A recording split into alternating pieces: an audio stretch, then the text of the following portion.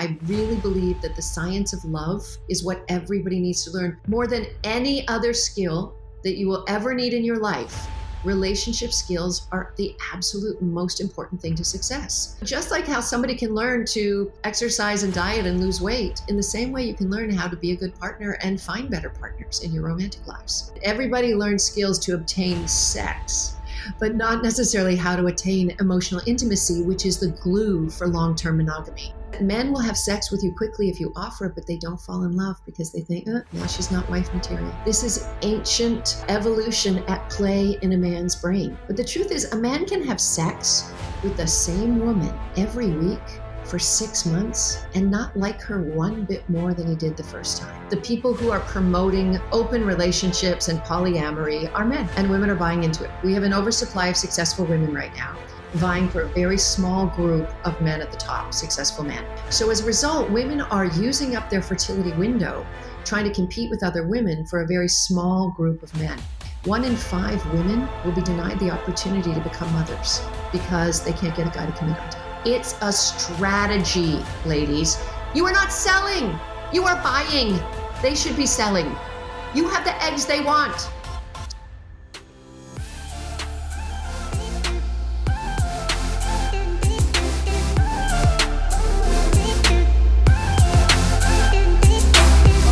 Everyone to Diary of an Empath. My next guest is Dr. Wendy Walsh.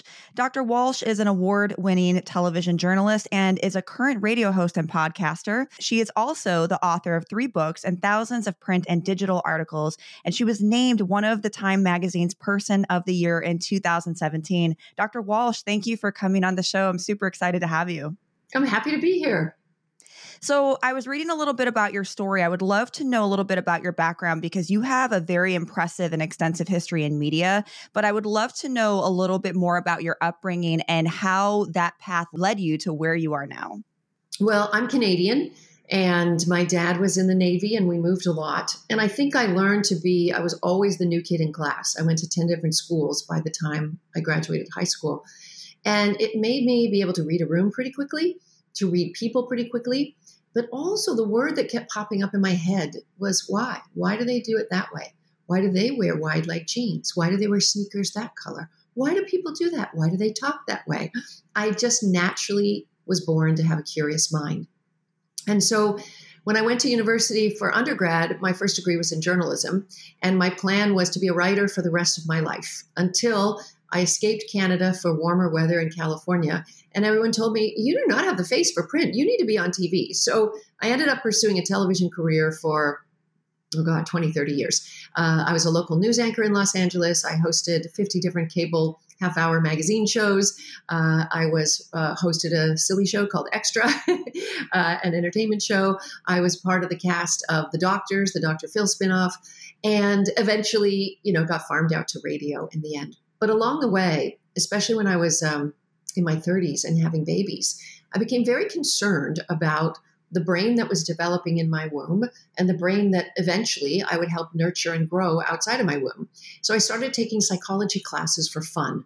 And once I got hooked onto evolutionary psychology and attachment theory and learned about the roots of adult romantic attachment, I was hooked. This was the area. I really believe that the science of love is what everybody needs to learn more than any other skill that you will ever need in your life. Relationship skills are the absolute most important thing to success because we are here to reproduce. And our meaning in life, nobody lies on their deathbed saying, I wish I'd worked more. Our meaning to life is connections with others. And for many people, they did not grow up in a family that had a secure attachment style, or maybe there was trauma involved. And so it's something they need to learn.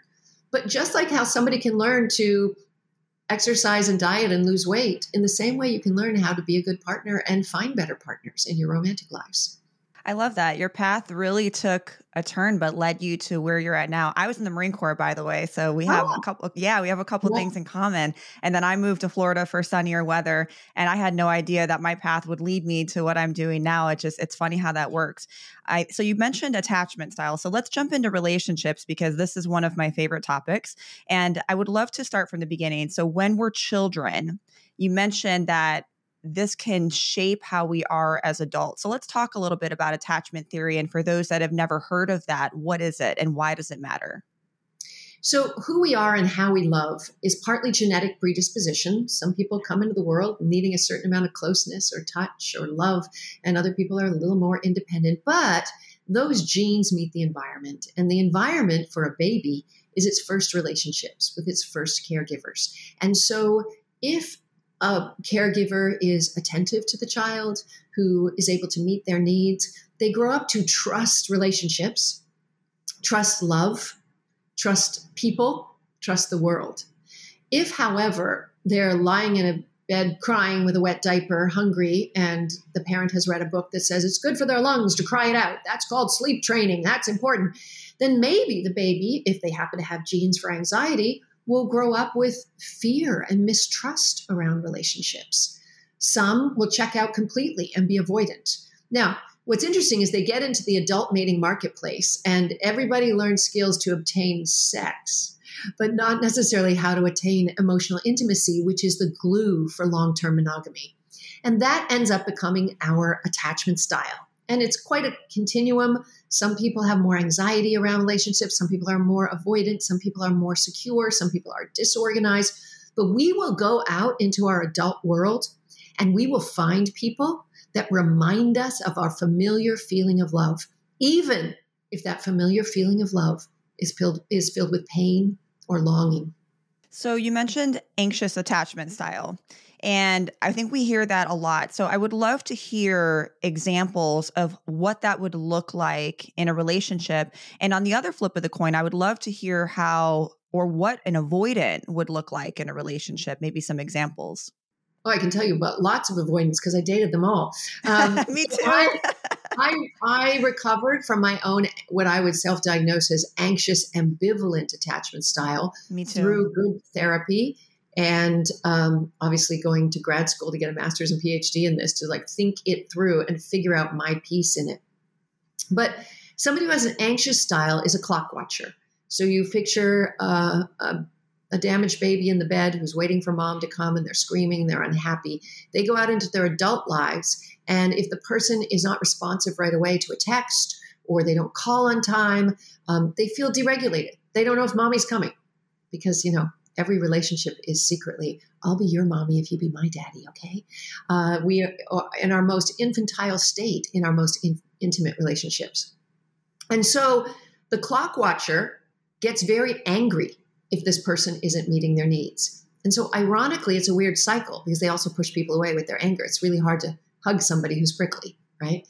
Now, on top of it, the anxious person is most often attracted to the avoidant person. It's a self-fulfilling prophecy. The person who is not reciprocal in when they call, who's not giving them the love and attention they need. Now, it's a scale.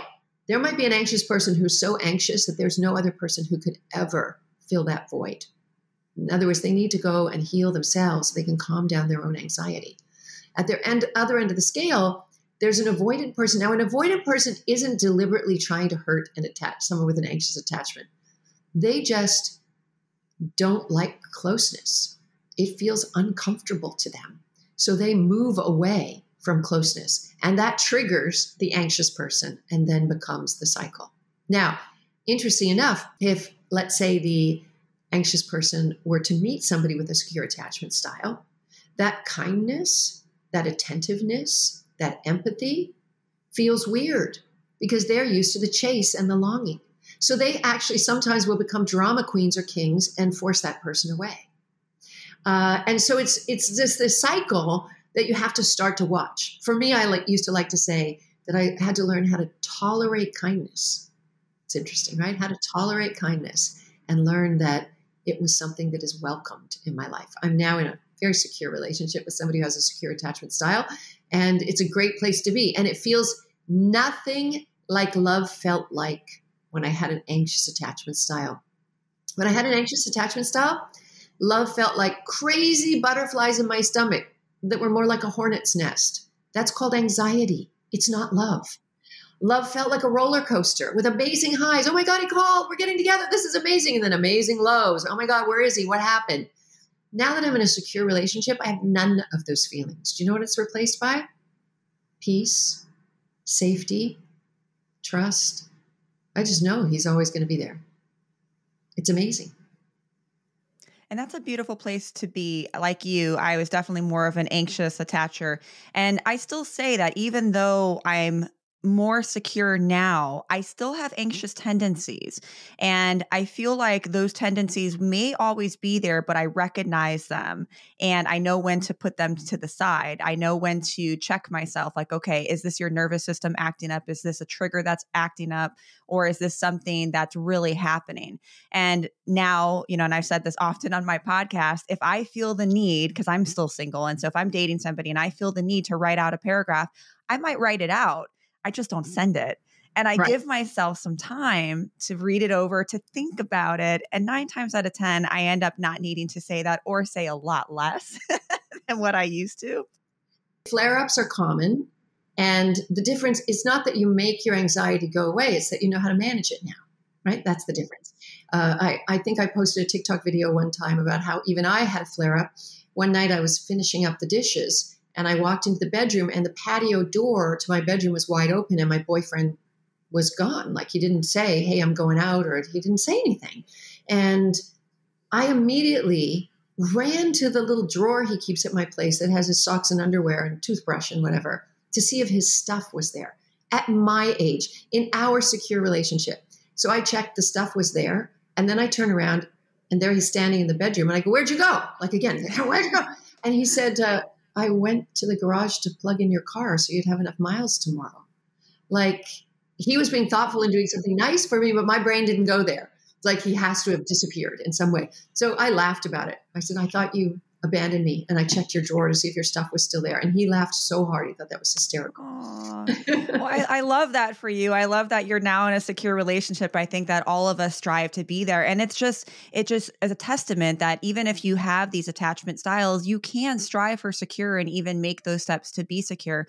One question I actually have, and I don't know how true this is, but it's one thing that I've observed, that sometimes avoidance can, or some people can think that avoidants are actually a narcissist, when I don't always think that's the case. I think the term narcissist is kind of thrown out very loosely nowadays, but I think that avoidant tendency can sometimes be confused. I would love to hear your thoughts on that. Yeah, I think narcissistic personality disorder is something like 0.01% of the population. I don't know, I'm making up that number, but it's very low.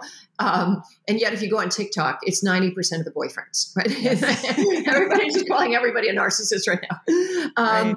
But I think that people who have an avoidant attachment style don't necessarily have a personality disorder. They just feel safer not being too close to somebody. And the important thing for the person who has the anxious attachment style is to know that it's not about you. And there's also nothing you can do to reel them in. No amount of little notes sent on cute cards, no amount of, working out in Pilates and making your butt look great is going to reel them in. They have their own attachment style. And if you want to be with them, you have to learn to accept it and work around it and get your attachment needs maybe met with other close friends and family members. I agree. And there's a great book for those that are listening called Attached. I highly recommend it. When you start learning your attachment style, it really does help change the way you view relationships. A post you recently made on your Instagram, which I thought was really interesting, you said, men don't fall in love through sex. I would love to hear your thoughts on this. I want to preface what I'm about to say by reminding everybody that while we have a diversity in gender expression, a diversity in gender role, gender is not completely a cultural construct. There are some biological pieces that go way back in our evolution. And so the typical human, now again, this isn't meaning that atypical people are not lovable and normal. but what I'm about to say may not apply to them. The typical heterosexual male will obtain sex if it's there, because men are wired to want more sex and are less discerning, and when they do choose a sexual partner. However, because in our anthropological past, men took a big risk if they hooked up with a woman who was promiscuous, because if she was sharing her eggs with the whole team, he risked raising another man's genes. And so as a result, they're wary of women who get around. So here's the interesting thing, is that men will have sex with you quickly if you offer it, but they don't fall in love because they think, now she's not wife material. And again, this isn't patriarchy. This is ancient evolution at play in a man's brain.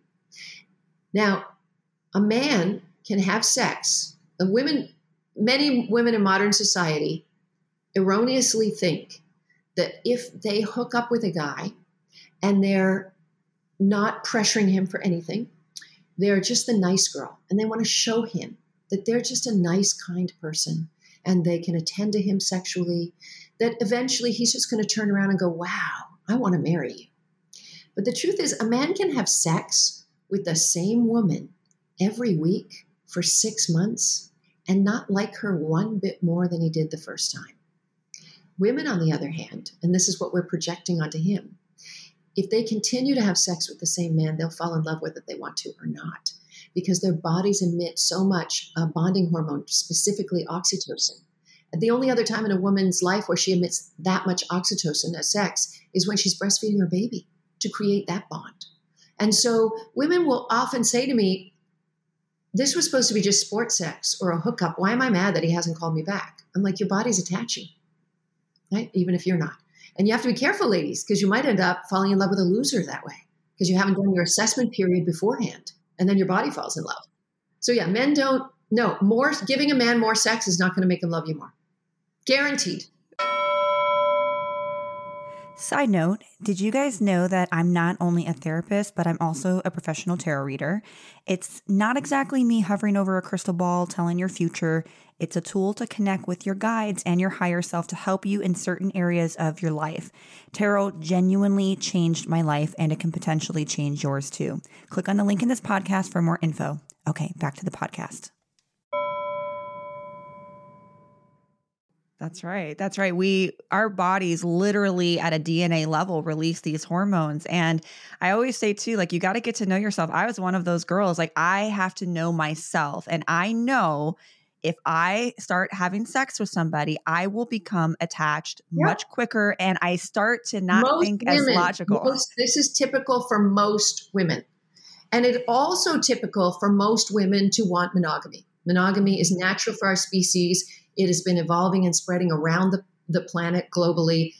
We all need to work together to normalize monogamy. The people who are promoting open relationships and polyamory are men. And women are buying into it. But most women, the typical woman, does not want that. So do you think that monogamy still exists in our current generation?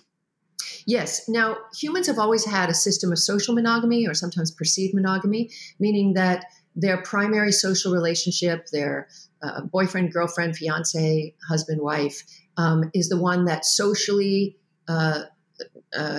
is part of the bigger social structure. But that doesn't mean that people don't have affairs sometimes, that people might practice serial monogamy, right? They might have a relationship for a few years. In fact, because of our now very long life expectancies, even the most monogamous of humans may expect to see 2 or 3 long stints of monogamy with some mate selection in between. So yes, it exists. Human beings have 2 separate mating systems. One is spread your seed, and the other is focus on one relationship and one set of offspring that come. And a good 50% of humans do that.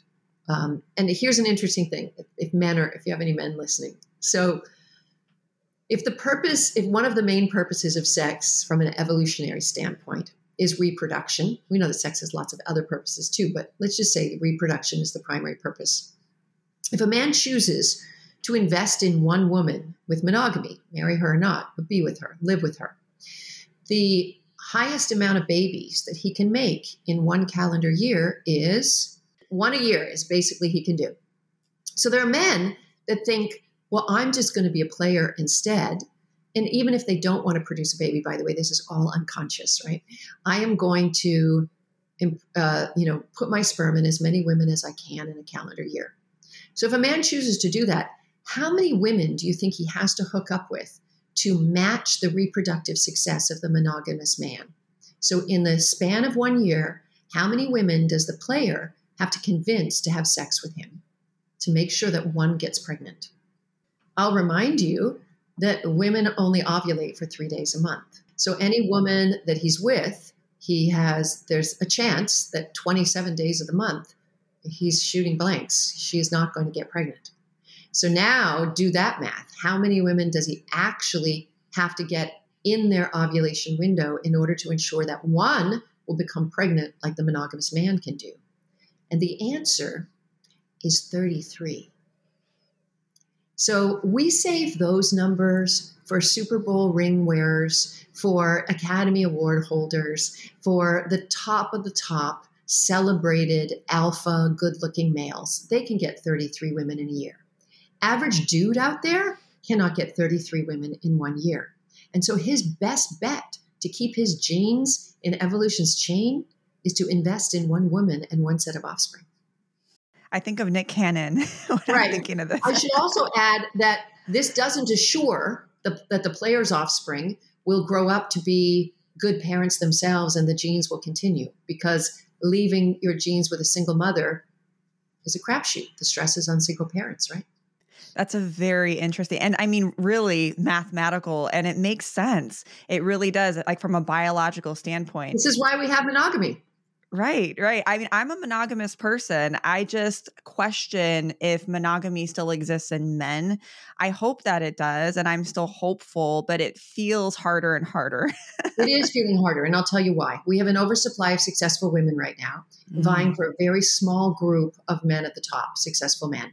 Women, when they get college educated, and now for every 2 men that graduate college, there are 3 women, and this has been going on for 2 decades. Women do not like to marry men without college degrees if they have a college degree.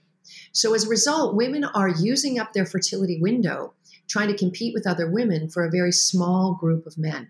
Now, here's what happens to all the men who are being squeezed out of the mating marketplace. And just yesterday, I interviewed for my podcast, Dr. Joe Henrich, who is chair of the evolutionary biology department at Harvard. And he's the one who told me this, that the men who are being squeezed out of the marriage market, what does Mother Nature do to them to help them find a mate? Raises their testosterone, makes them more hypersexual, makes them more aggressive, actually raises crime rates. Monogamy is good for humans because it's good for cultures and societies. The more monogamy you have, the lower the crime rate. Here's why. When you have one group of men at the top, whether you call it a harem or whether you just say it's an athlete with a lot of baby mamas, one group of men at the top who has more women, that leaves a group of men at the bottom, often in the lower classes, who are angry, they can't find mates, and so crime rates go up, and rape goes up, sexual assault goes up. And so women, by not choosing to marry men without college degrees, are creating higher crime rates accidentally. They are creating this unstable, unsafe society. They are often losing the opportunity to reproduce themselves. 1 in 5 women will be denied the opportunity to become mothers if they want to, because they can't get a guy to commit on time. So the big message here is, women, stop it. Get patriarchy out of your own head. You don't have to have a Prince Charming that makes more money and is taller and everything else for you. There could be a really great guy, and your idea of a power guy should be a guy who can power a stroller. Ooh. Because we're in the information age, and women are the CEOs of their household now. So why can't you be a good husband and treat your mate well? That was powerful. So as an alpha woman, I struggle too, because what is your advice to alpha women that are out there? Because I think that, for example, for me, I consider myself a successful woman. I have created my own life, but I do want a man who can be a little bit more alpha as well. And I have a really hard time finding that. I find that a lot of the men that I meet are, I, I borderline want to say intimidated in many ways. And that can Oh yeah, of sometimes be a course. turnoff. Yeah. So what does an alpha woman do then in a dating situation? Because I think it's hard for us. Okay, first of all, I hate the term alpha anything. There's no such thing as an alpha woman or an alpha man. What you are is an educated woman who is self-confident and financially independent. Okay, but that doesn't mean you're not a woman. What do women want more than anything from a man? They want protection. They want to feel safe. And in the olden days, protection meant financial security from a man. Well, if you already have your financial security, ask yourself, maybe protection might mean emotional trust, safe, emotional safety, right? So you've got to get your head out of the space that these guys are less than. Because if you say they're intimidated, it's because you're intimidating them. So what can you do? If you want a king, better learn how to be a good queen. Which means, what can you do to help gas them up instead of compete with them? I see a lot of women out there competing with men. And I know that people get mad at me, and I'm just saying, look, it's human beings. I try as hard as I can to make my boyfriend feel special because he does that for me, right? He does wonderful things for me. I do wonderful things for him. And so what women do is they get out on this dating table and they start like competing with the guy and laying out their cards of all their success. Keep your cards close. Just laugh at his jokes. Make him feel great and watch how you can transform him from somebody who's intimidated to somebody who will, lead in the way that you're looking for. But if you have patriarchy in your head and you're looking for a guy who has more education, makes more money, is more of an extrovert, and is the social runner of the thing, not going to happen. There are 4 of those guys for every 400 women. So basic stats, right? Mm-hmm. That's a hard one to swallow. So I always like to ask people this, especially because you're on social media. I'm on social media. Do you feel like social media is playing a role or changing how we view dating and relationships? Well, I think technology in particular is messing with our brains, and here's how. So in our anthropological past, during our entire lifetime, we probably never laid eyes on more than about 150 humans. And how many of those were potential mates who did not carry our genes, because mostly they were a related family? Not so many, right? Now you can go on a dating app or on Instagram or TikTok and find in your mind potential new mates, thousands every day, right? So it's creating something called paradox of choice. Psychologists have always known that when a human is presented with too much choice, they have trouble making a choice. And when they do make a choice, they don't value that choice very much because they're thinking about the bigger, better deal. So people are putting less effort into their relationships because anytime it gets a little bit rocky, they jump right back to those apps. So that is a problem. And here's where I think women need to remember that they are in charge and in control. Women are 100% in control of the sexual pace of a new relationship. All men know this, right? You are in charge. So what about seeing a guy for a few weeks and then saying, hey, before we have sex, I would like us to both go off the dating apps, or I would like to shut down our social or whatever. I'm not asking you to be my boyfriend publicly or post anything. I'm just saying that while we're having sex and we're assessing each other, I'd like sexual exclusivity. Nothing wrong with that. You're exposing your eggs, your bloodstream, and your heart to a stranger.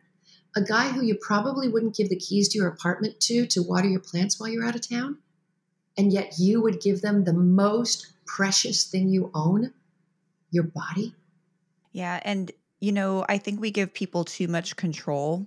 And I think a lot of people, a lot of women in particular, and this is myself included in the past, a lot of women I feel are afraid to state their needs. Yeah. They're afraid because they're worried about female competition. I remember a guy said to me once back in the day, and this has been around since the history of the species, guys. He said, well, if I don't get it from you, I'm going to get it from somebody else. I made a TikTok video about this, and I said, and my answer was, I don't think you can get sex with me from somebody else. Right? So you know your worth, know your value. No is the world's biggest aphrodisiac. Remember, he's wired to put women in one of two categories, hookup or wife. So behave like his wife.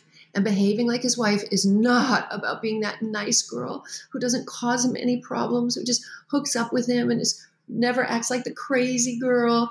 No. The wife material says, here are my standards. Here are my boundaries. If this isn't okay with you, move along. There's somebody who will take this deal. And there are women negotiating. Look, the wedding business has exploded in the last few years. Exploded. Because smart women are negotiating commitment, and they know how to negotiate it from the beginning. It's a strategy, ladies. And as long as you are mesmerized by this idea that it's a soulmate or it's Cupid and his bow, no, it's you and your strategy, and put on your thinking brain. I love that. I think communication is key. And if you want something, or if that's your boundary, I'm an advocate for high standards. I think a lot of people a lot of women, even some men don't know when to walk away when someone is not meeting those standards, or when there's incompatibility. Dating is a process of elimination. You're only finding one, but that one person is a needle in a haystack. So it means you have to pick up every piece of straw and throw it away. And now that you're presented with thousands of choices on apps, it's an endurance test. But you should think in your mind, the quicker I can eliminate him, the better till I get to the right one. So start right on the apps. If he's not texting back right away, if he's not putting enough words, swipe him away. Move on. Like, you set criteria from the beginning and just eliminate. So if you're dating somebody, or you're in a relationship and you're seeing that it's not working out, and I know this is like a common sense question for some of us, but some people really have difficulties or challenges with this.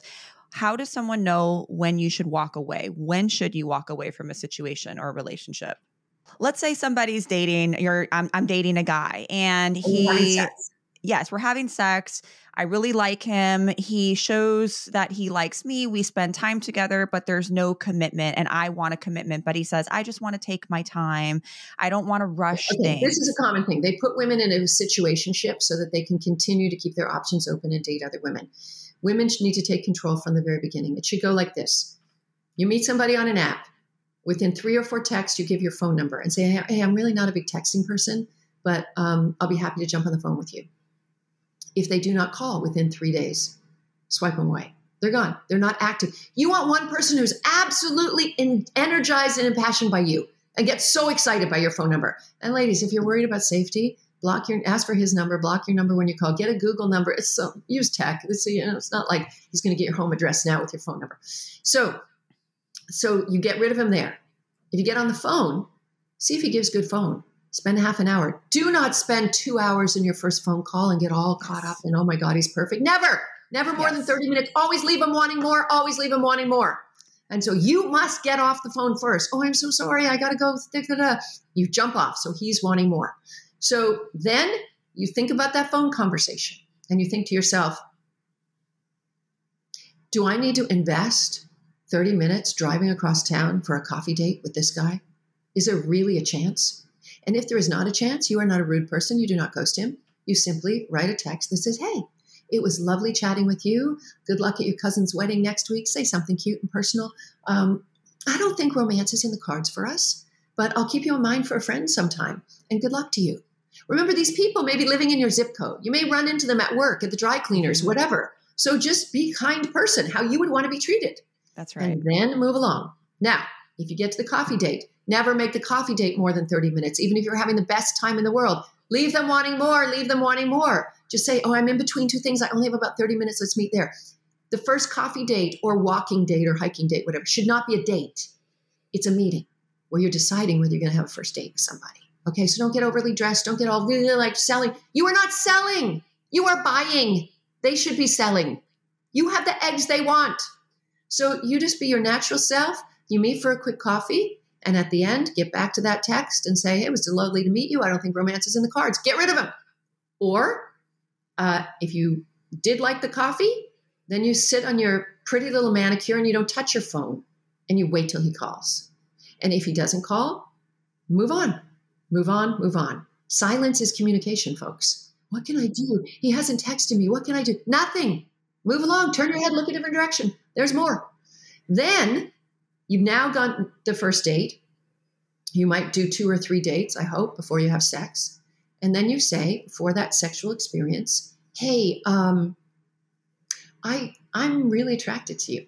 And I'm excited to take this one step further.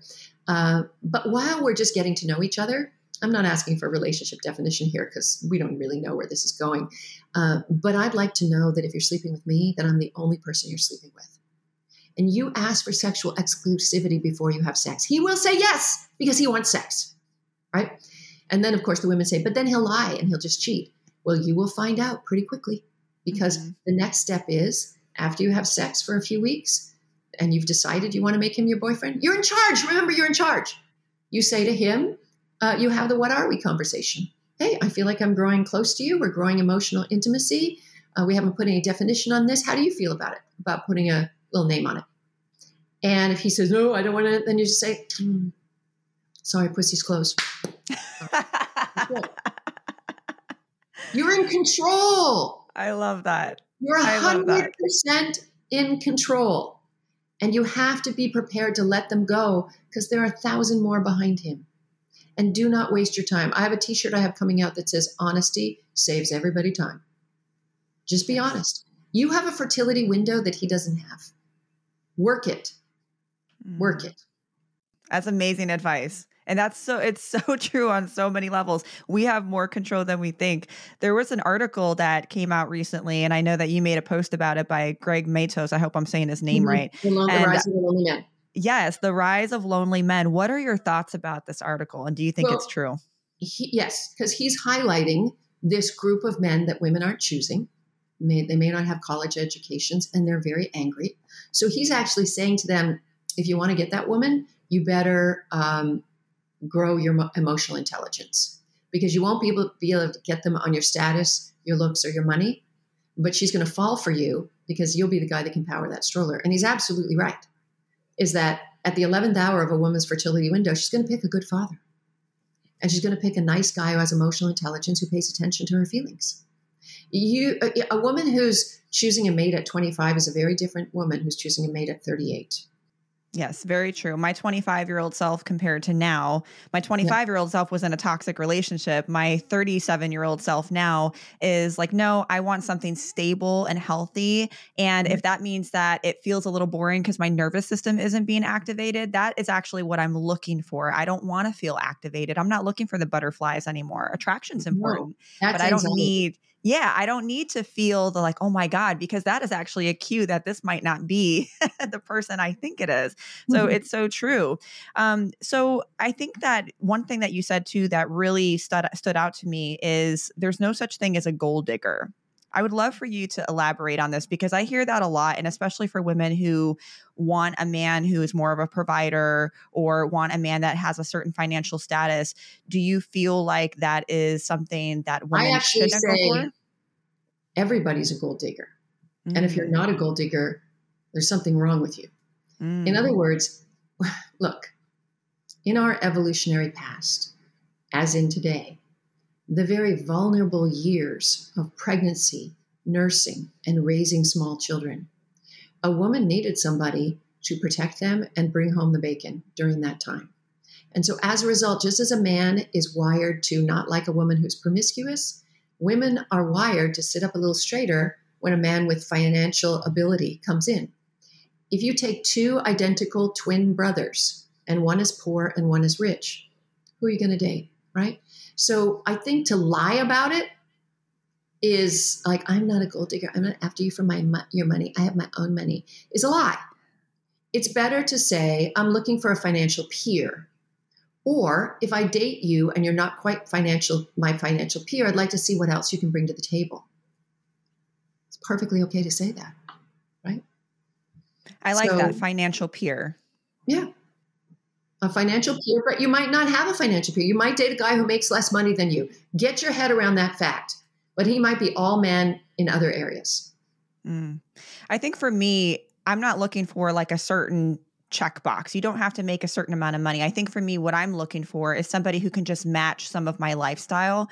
Like, for example, I love to travel. I want a man who can afford to take a trip to Europe once or twice a year. Those things are important to me. I want a man that is able to go out to dinner or take me out to dinner when we want to go. But it doesn't have to be like, oh, you have to make, 150,000 a year. I just want someone to match my lifestyle. And I think when I got out of that Two trips to mindset, Europe every year, you better be making at least 150. But let me ask you this.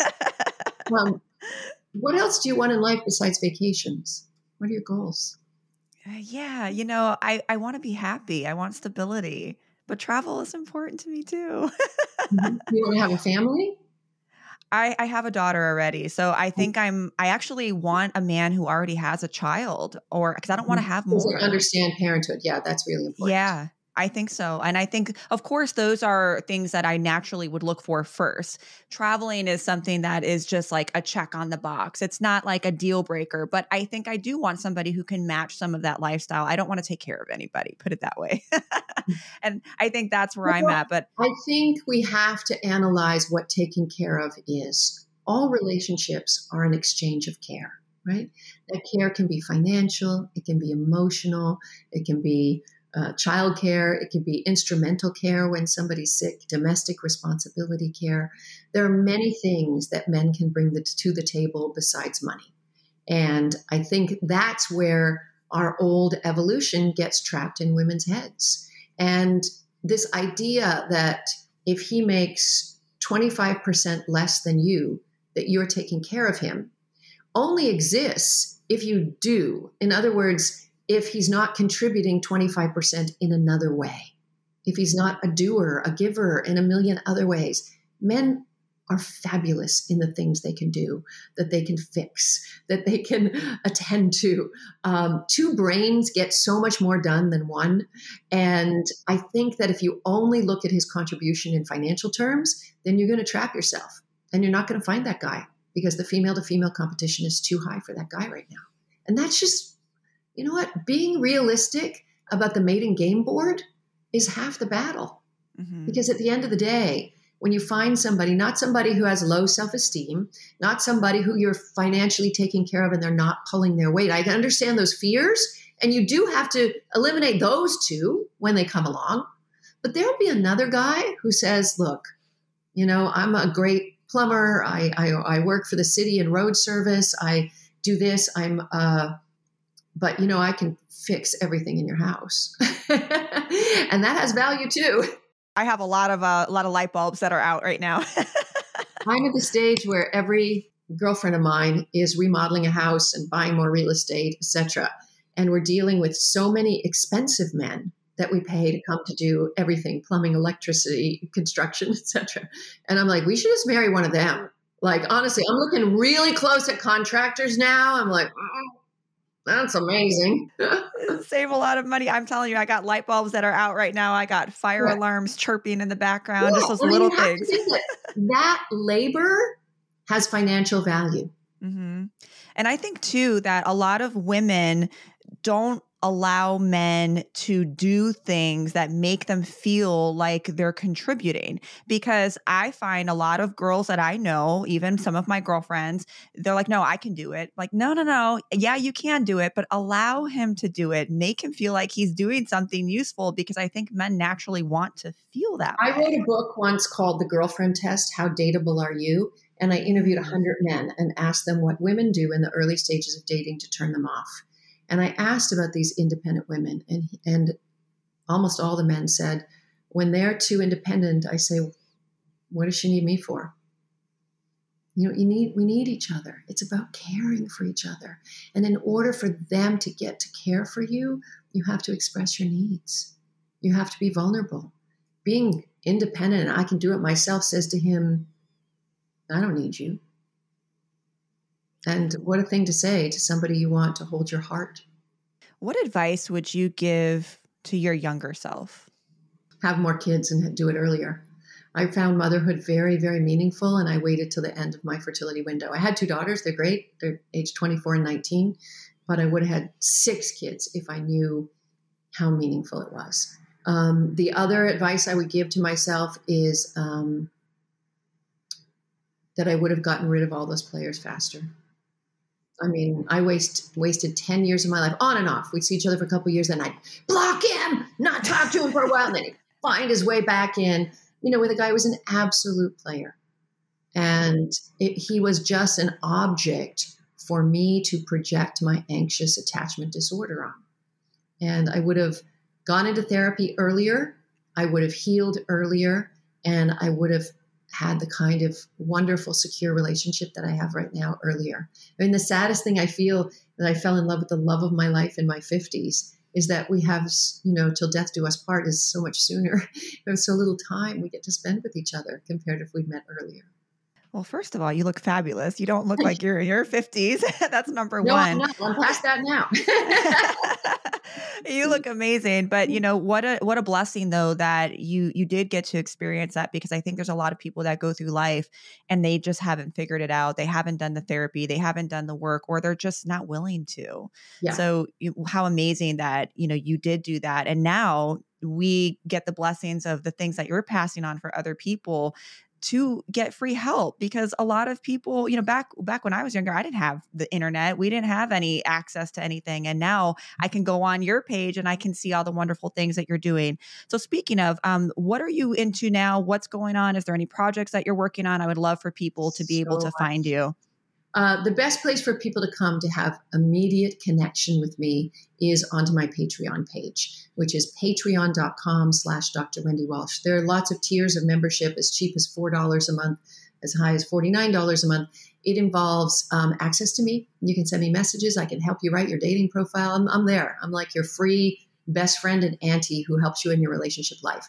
You can come to Zoom rooms where we have quite a brain trust of fascinating, bright people on my Patreon. Some people take my Love Science Education class, which is literally all about the biopsychosocial pieces of love, and they learn all the strategies from the beginning. And it's a university level course. So Patreon, I would say, is the most important place if you want direct access to me. You can also follow me on my social media everywhere. The handle is @Dr. Wendy Walsh. I post TikTok and Instagram videos almost every day. I have a radio show on iHeartRadio called The Dr. Wendy Walsh Show. So for that, you just download the iHeartRadio app and search The Dr. Wendy Walsh Show. And I'm in the process right now of developing a set of micro courses so that people who just might have $20 and just have one problem, like dating after divorce, or when a guy doesn't call me back, how do I get him to call me back? Like short little micro courses. And I'm going to have, hopefully in the next 6 weeks, about 25 of them up. So they'll be all on my website. My website is @drwendywalsh.com. Oh, no, just drwendywalsh.com. That's so exciting. I'm going to link everything for everyone to follow you, to find you, your Patreon. You're doing amazing work. I thank you so much for your time and your energy, and just to be able to connect with you. You're awesome. And you have such an amazing aura about you. And just thank you for continuing to do what you do. Thank you. Nice to meet you. You as well. All right. Until next time, see you on the next episode of Diary of an Empath.